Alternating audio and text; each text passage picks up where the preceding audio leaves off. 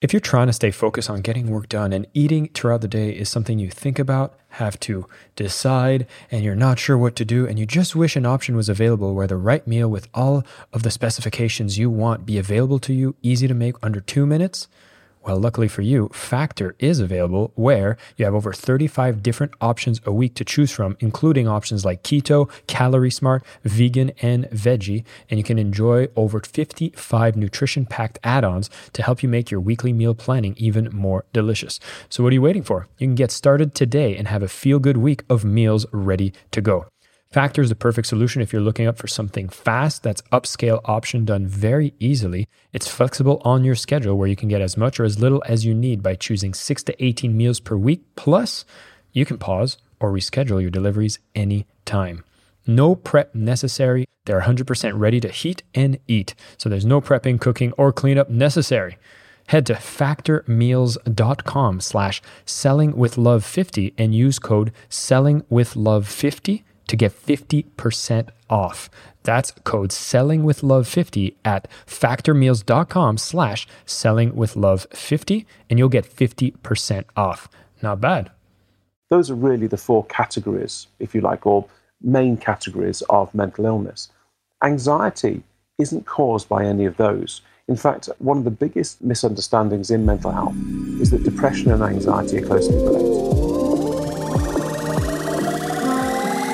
Plug into the minds of the world's cutting-edge innovators, visionaries, and thought leaders, rewriting the rules of high performance at work. It's your time to make an impact. I am your host, Jason Campbell, and this is Superhumans at Work, a Mind Valley podcast. Do you tune in regularly to Superhumans at Work podcast to get your ideas on how to be a superhuman at work? I would love to hear from you what has been some of the most transformational ideas that you have heard on this show and possibly feature you in one of our stories. Be sure to reach out to me at jason@mindvalley.com and send me a quick email about your story of transformation so we can start a conversation and get you featured on Mind Valley.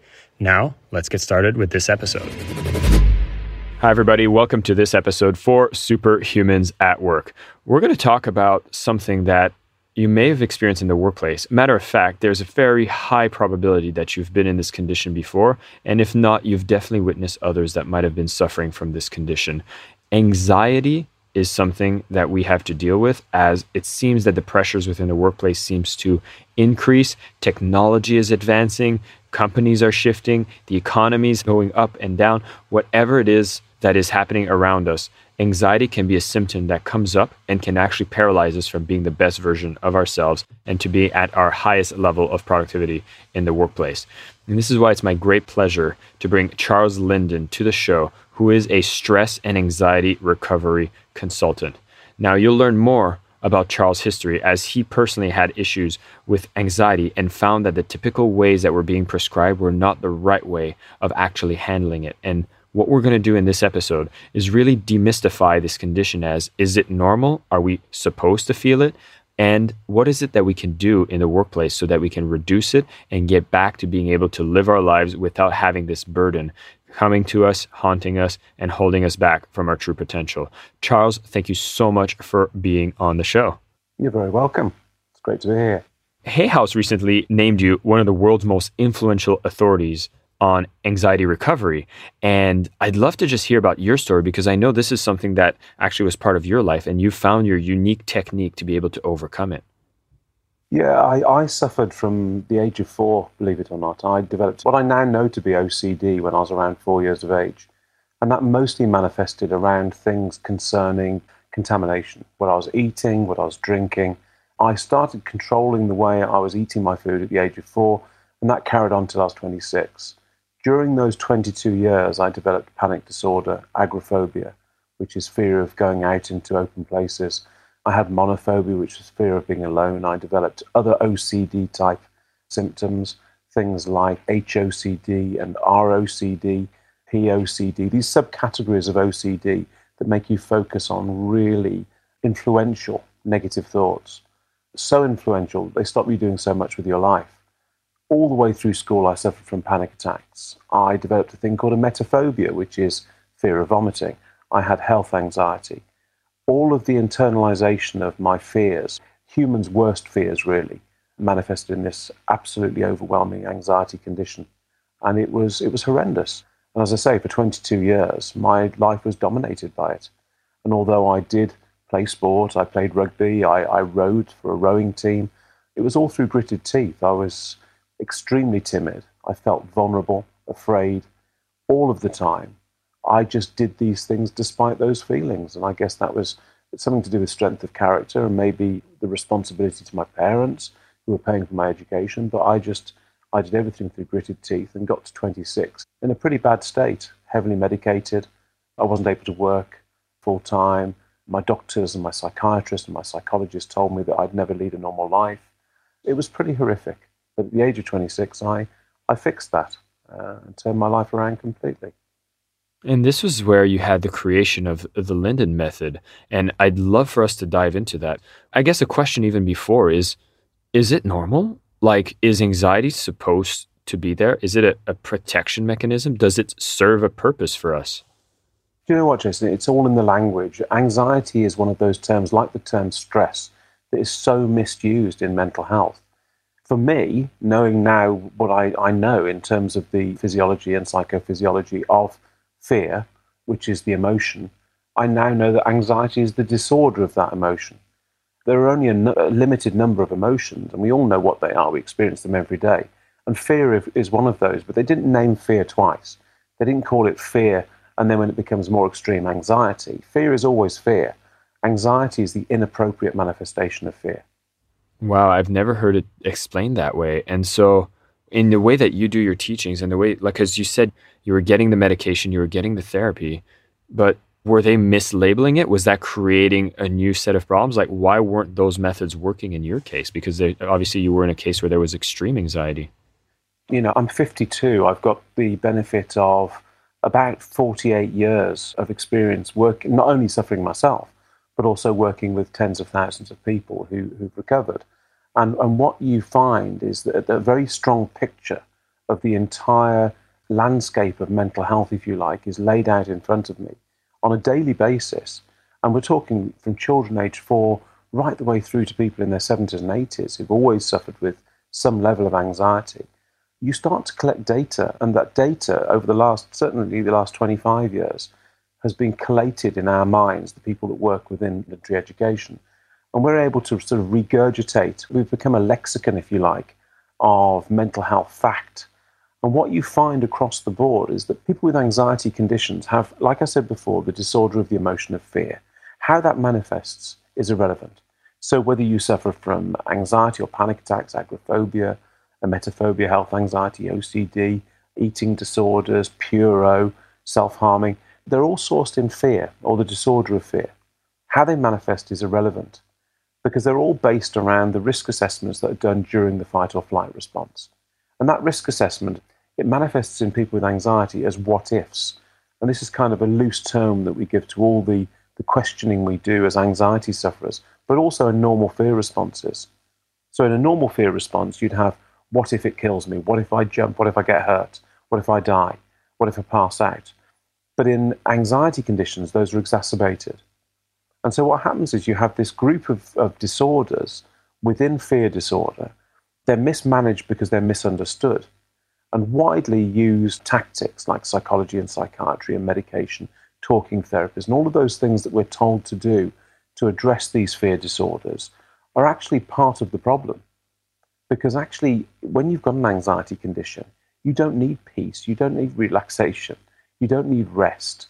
What you need to do is understand the psychology, the psychophysiology of that condition. And what we did was reverse engineer a solution that undoes the changes in the subconscious mind. So in order to overcome an anxiety condition, and the ones I listed previously, you have to do with your body and mind what it takes to untwine the ball of twisted string, if you like. Because over the years, when you've got an anxiety condition, there are medications, there are talking therapies, there are various techniques you can use, but they all form part of the problem because they confuse the subconscious mind and don't allow it to move towards recovery. And it's that block that needs to be removed before people can become anxiety-free. I love it. And I know by the end of this, we're going to have at least a technique for all of you who suffer from anxiety in the workplace, particularly on how you can apply this new method that really helps relieve. Because, if we look at the case of the workplace, how common is it for you to encounter patients that are coming in that are feeling these kinds of anxiety problems when it comes to their work? And are there typical symptoms or things to look out for, or typical industries that anxiety seems to come out more? It's become very evident that there are industries that have a higher incidency rate of anxiety, and that's mostly the creative industries. Since 1997, my main focus has been on helping people, young people, to reduce their anxiety, to get rid of their anxiety conditions, but more importantly, to understand the predisposition and identify who the sufferers might be. Now, 25 years ago, I would say it was about 25% of people born were predisposed to developing these conditions. They had the ability to suffer. Not everybody can suffer from these conditions. So what's happened over the years is that there's been a separation between physical and social evolution, where, and I'm sure you'll realize it yourself, and I'm much older than you, but certainly when I was at school, there's a definition of who you had to be in order to go through your life successfully, to earn money, to interact socially on a level that was acceptable within society. And we just accepted that and moved on. But as time has progressed, what we've seen more than anybody else, I mean, obviously social media and technology as it is now as well, is there's been a splitting off of physical and social evolution. People have become much more data hungry. And when you become more data hungry, you get much more tuned to need high-level sensory input. And since that's happened, we've seen a massive explosion in the amount of people suffering from anxiety conditions. And certainly in the workplace, because those places where people who have that creative type of intellect gather in numbers, so the creative industries, I've helped a lot of people, for example, who are actors and actresses. I've helped a lot of people who work within design and technology, architecture. You do occasionally get people working within the financial services industry who are there not because of a natural bent towards those subjects, but because that's the way they've been led through their academic career, where actually their interests lie elsewhere, and they have this kind of creative intellect that exacerbates the anxiety condition. We've seen a huge explosion in the amount of people who suffer from anxiety conditions in the workplace because the workplaces just aren't conducive to and don't provide them, their brains and bodies, with what is needed to undermine the ability to suffer, but also then to fix the problem once it's activated. And it seems like everywhere I go within the workplace, there's just more data, more things to do, more information flying faster. And I have to admit, like when I was in my early 20s, I had a moment where I had this panic attack happen. And in the moment of it, like I can look back in hindsight and I was like, oh yeah, I was overreacting. I think this was back in 2012. And I remember I was running a business and I was so stressed about how the product will turn out and how happy people would be with the product. And I was like, oh my God, is this going to be okay? It's not going to be okay. Oh my God, I need to read more. And this is what I would do is I would go towards more data. I think I remember reading an entire document on tax compliance for real estate transaction across borders, which is another life for me. But at the same time, I just became obsessed with just gathering data, but it was just almost fueling the anxiety more. And to a point that I had to make a stop. And I did seek professional help at the time, but I'd be very curious to know, what can people do in the moments that they're gripped in anxiety? Because it seems like you're so tunnel vision and your method seems to be something that can allow that disruption. So I'd love to dig more into it. Yeah, I mean, it's going to be difficult for me to communicate exactly what the method is because it's a multifaceted approach. Like the human body itself, obviously we have various entry points into the human body. We all know about the mouth and the nose and the ears. We know how we collect data. We know how we take on fuel and the fluids that we need. But what we never really give much thought to is the data that's going in through our senses. Because we're data gatherers by nature. Our eyes, ears, nose, mouth, and skin, we can't stop it from happening. It's constant, even when we're asleep. And so to be able to control that data is actually quite difficult. Now, the most important thing to understand really about anxiety is that it is a disorder of the emotion of fear, and therefore it's a systemic disorder. So in order to fix that, there has to be a multifaceted approach. You have to put the right data and the right brain food, if you like, into your brain in the right quantities in order to overcome any kind of life's ills. If you're unfit and you want to become fit, there's a set way to do that. There's a mechanism to teach your body to reprogram your subconscious so that you increase your levels of fitness. And it's the same with anxiety. So it's quite a sophisticated process. It's easy to do, but it isn't the same for every person. Now, if you're suffering with anxiety, so if you've got an anxiety condition and it's in the absence of external catalysts, let's say. So if you're in the workplace and you have an anxiety condition, you've been to the doctor or you've spoken to a psychologist and they've said you have panic disorder or OCD or agoraphobia or whatever, however it manifests, you have an anxiety condition, which, as I say, is a systemic disorder. In order to fix that, you have to do what your brain and body needs. Now, in the instance, so if you're in a workplace and you're doing the method, you will be undermining and removing the autonomic responses that cause your anxiety condition. It's almost like we act like PTs in a training facility. So we give people a set of tools to apply to their lives in order to undo the changes that the anxiety condition has made to them, and therefore remove it permanently. And the happy coincidence of this all is that by doing that, you program your brain to recognize and deal with stressors differently in the future. So once you've got rid of the anxiety condition and you've removed disorder, you then move forward in your life, able to deal with all of the ordeals that life throws at you. But whilst you're in the workplace with an anxiety condition, there's very little you can do to subdue it enough so that you are symptom-free. But there are things that you can do in the moment as first aid techniques. For example, if somebody is feeling specifically very anxious before giving a speech or before entering a particular situation, you can remove the high-level fear responses by doing things like sipping cold water. Another good idea is to eat a cold apple. Anything cold in the mouth activates the dive reflex, and in doing so, it will slow the heart rate, because that's the way the body has developed to activate the dive reflex when you dive into water. It slows the heart rate, it prepares you to be underwater for an extended period of time, and therefore reduces the stress response. So there are tactics like that you can do. I mean, the old paper bag techniques, they just don't work.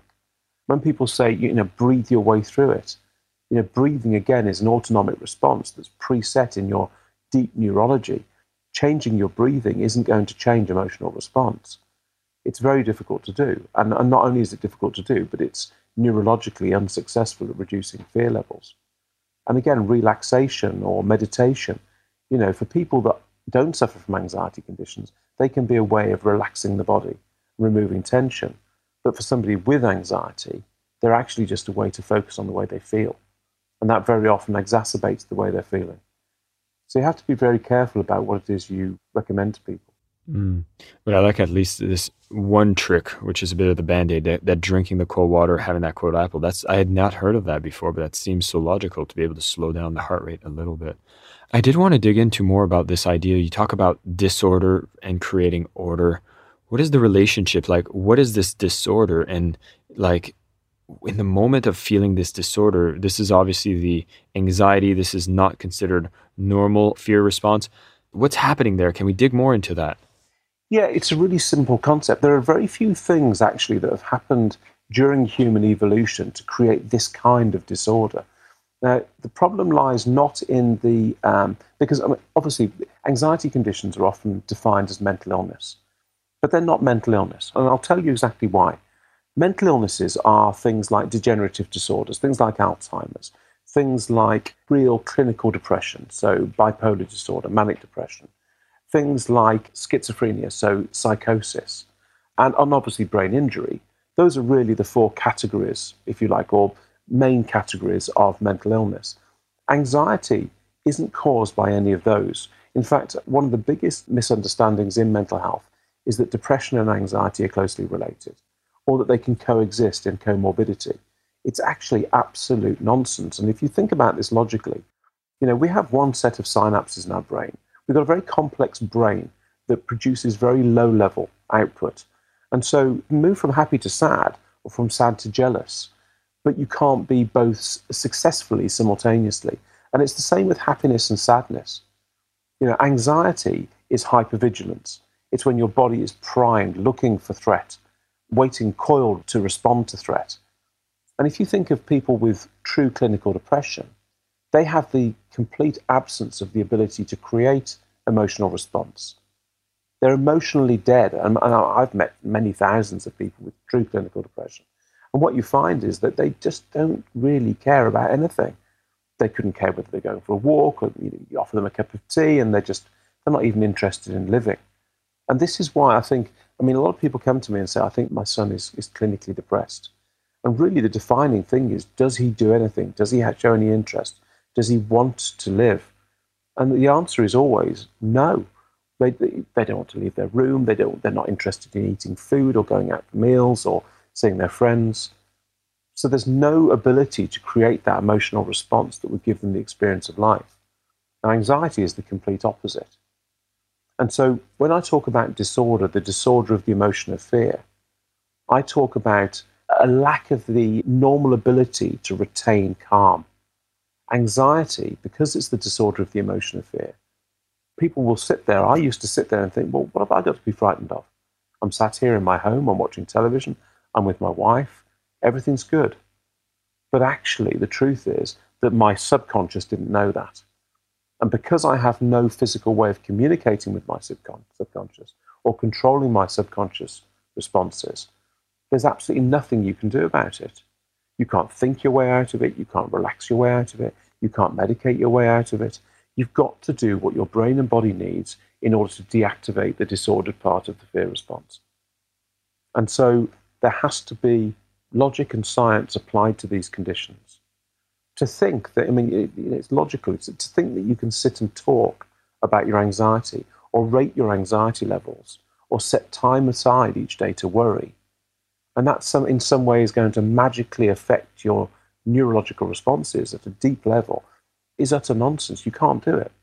It's a physical impossibility. And any psychophysiologist that knows their stuff will say, absolutely, anything you practice, you get better at, not worse. Your brain is trying to stop being anxious. It doesn't want to be anxious. It wants to be calm. It's trying to return to its systemic normal, its preset. But if you prevent it from doing that, you will never return to normal fear responses. So it sounds like all these solutions that get provided are actually not even dealing with the root cause of what's causing the anxiety, or not dealing with that core need, which is to create order in our lives. Is that it? Yeah, to an extent it is. I think it's more than that, though, Jason. I used the analogy earlier of getting fit. Fit. We're all born. Okay, there are some people that aren't born necessarily in total fitness. There are people that are born with genetic abnormalities. There are people that are born in distress, and there are people who have really bad births. But generally, we should be born in systemic balance.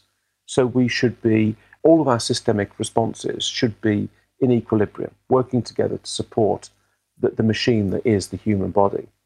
And if you can maintain that through life, you should have a successful life full of well-being and health and happiness. You should be able to maintain your weight at a perfect level because that's the way you were born. It's about ingesting the right things at the right time. It's about moving as much as you should. And that maintains order, systemic order. But it's when disorder forms, when you stop doing those things, when you eat too much, when you don't move enough, when you drink too much. This is what causes disorder. And so with fear disorder, again, you have normal fear responses, normal emotional responses. You're born with the ability to create those.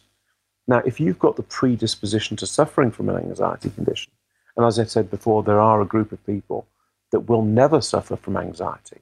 They can never suffer from anxiety. If you're born with that genetic predisposition to being able to suffer, at some point it's going to activate. Chances are it's going to activate. Now, that could be early in your life, it could be later in your life, and there are moments in people's lives when anxiety does activate. For example, whilst at school, bullying, that sort of caustic environment. When you lose a loved one, when you get divorced, when at the end of life, it's usually because you lose a loved one or because they retire from their workplace. Where holes open up, these are the opportunities really for anxiety conditions to activate. But if you understand the nature of the disorder and you understand why the disorder happens and what the predispositions are, you can prevent it from happening. And I've proven this a number of times, for example, with the military, where people have come to me and said, look, I suffer from anxiety. My son's just about to join the army. Do you think it's a good idea? So I'll sit down with the son for about an hour, have a conversation, and at the end of it, I will determine whether or not joining the army and being in the armed forces at all is a good move, or whether they could enter the armed forces and perhaps move into a different role within the armed forces. Because if you have that predisposition to suffer, chances are you're going to go to a war zone and end up with PTSD. And then if you activate PTSD, it can be difficult to remove. Certainly if you don't have the tools, and we provide the tools, but most people don't find us. I wish they did. So Charles, now that as we're talking about this, in the workplace, what about the environment itself? Is there certain elements of the environment in the workplace that can make people that are more sensitive or can cause more anxiety that we should be aware of? And is there things that we could remove from the environment of the workplace so that not only we suffer less from the probabilities of having anxiety, but we can prevent it as well for our colleagues? I think it all depends on the person. The thing is, I mean, obviously, I get a lot of anxious people. I had a guy who was a university lecturer, and he could stand in front of 1,000 or 2,000 people and lecture all day and not have any anxiety. But if his wife asked him to go to the cinema or asked him to go to a meal at a friend's house, he'd have a panic attack. The activator of his particular type of anxiety was that close social situation. So it all depends on the person. Now, in the workplace, obviously, you're going to be exposed to all kinds of pressures. There are the work pressures themselves, deadlines. There are things like targets in sales, for example. And then there are things like, giving speeches, the social interaction. We can never predict how somebody's going to respond to anything. But within the workplace, there are definitely factors within anybody's work life that are going to make their work life more difficult and raise their fear levels.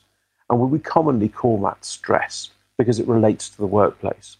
But stress is fear response. It just manifests in a slightly different way.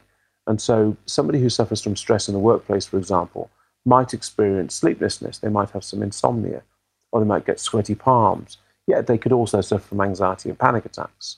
But it doesn't have to be that high-level response. I think the thing to do, if you're somebody who knows that they're not dealing with the situation appropriately, they need to get the right advice. It's not about avoidance. Avoidance isn't going to help. I mean, avoidance will set you up to panic the next time. And even people who talk about things like flooding or exposure therapies, and if you give speeches enough, if you do more of this, you're going to acclimatize yourself and become more adept at doing it. It's just not true. Things like exposure therapy will work, but only with specific phobias. And specific phobias are phobic responses in the absence of an anxiety condition. But if you have that predisposition to suffering from an anxiety condition, really there's very little you can do except cure it, except remove it completely. And as you've already said, we have a device that works, that was tested by the British National Health Service, that showed that it had 100% efficacy. So it just shows that the human body will do what it's told when it's told to do the right thing. So I wanted to bring it up for everybody here that as we talk about conditions such as anxiety, as you know, this is a very sensitive topic. It's something that has so many different cases that are individualized per person, which is why we wanted to make this whole episode about getting a better understanding about anxiety as a disorder. And what I really love about the way that Charles presents the information here is the fact that anxiety is actually an inappropriate fear response.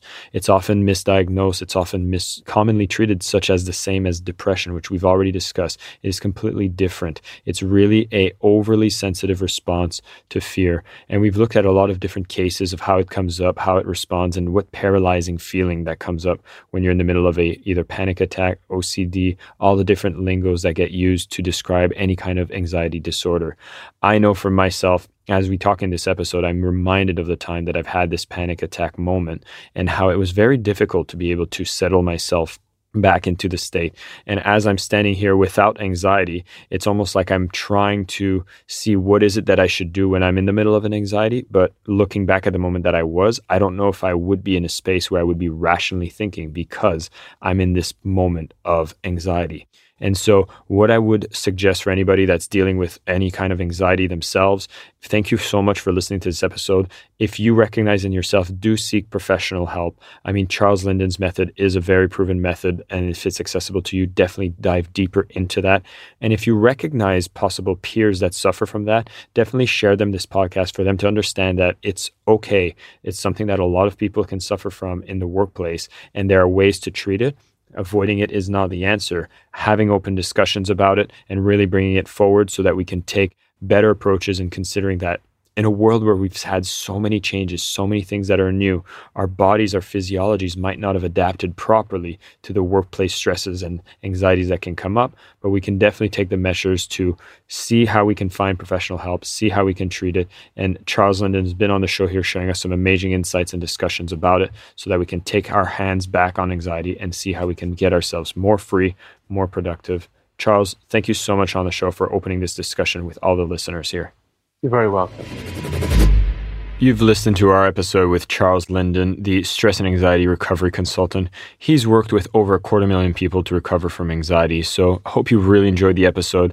We did want to get into clinical diagnosing people with any kind of anxiety disorder since everybody's case is very unique. We wanted to open the conversation about giving new labels to anxiety, understanding the landscape, and seeing how we can actually help those that suffer from it, whether it's ourselves, our peers in the workplace, and really making sure that conversation can happen so everyone can seek proper treatment. Do have a look at the LAR method, the therapy behind the Linden method that Charles has popularized, and do seek help if it's necessary. And thank you again for listening to this episode. My name is Jason Campbell, and this is Superhumans at Work, a Mind Valley podcast.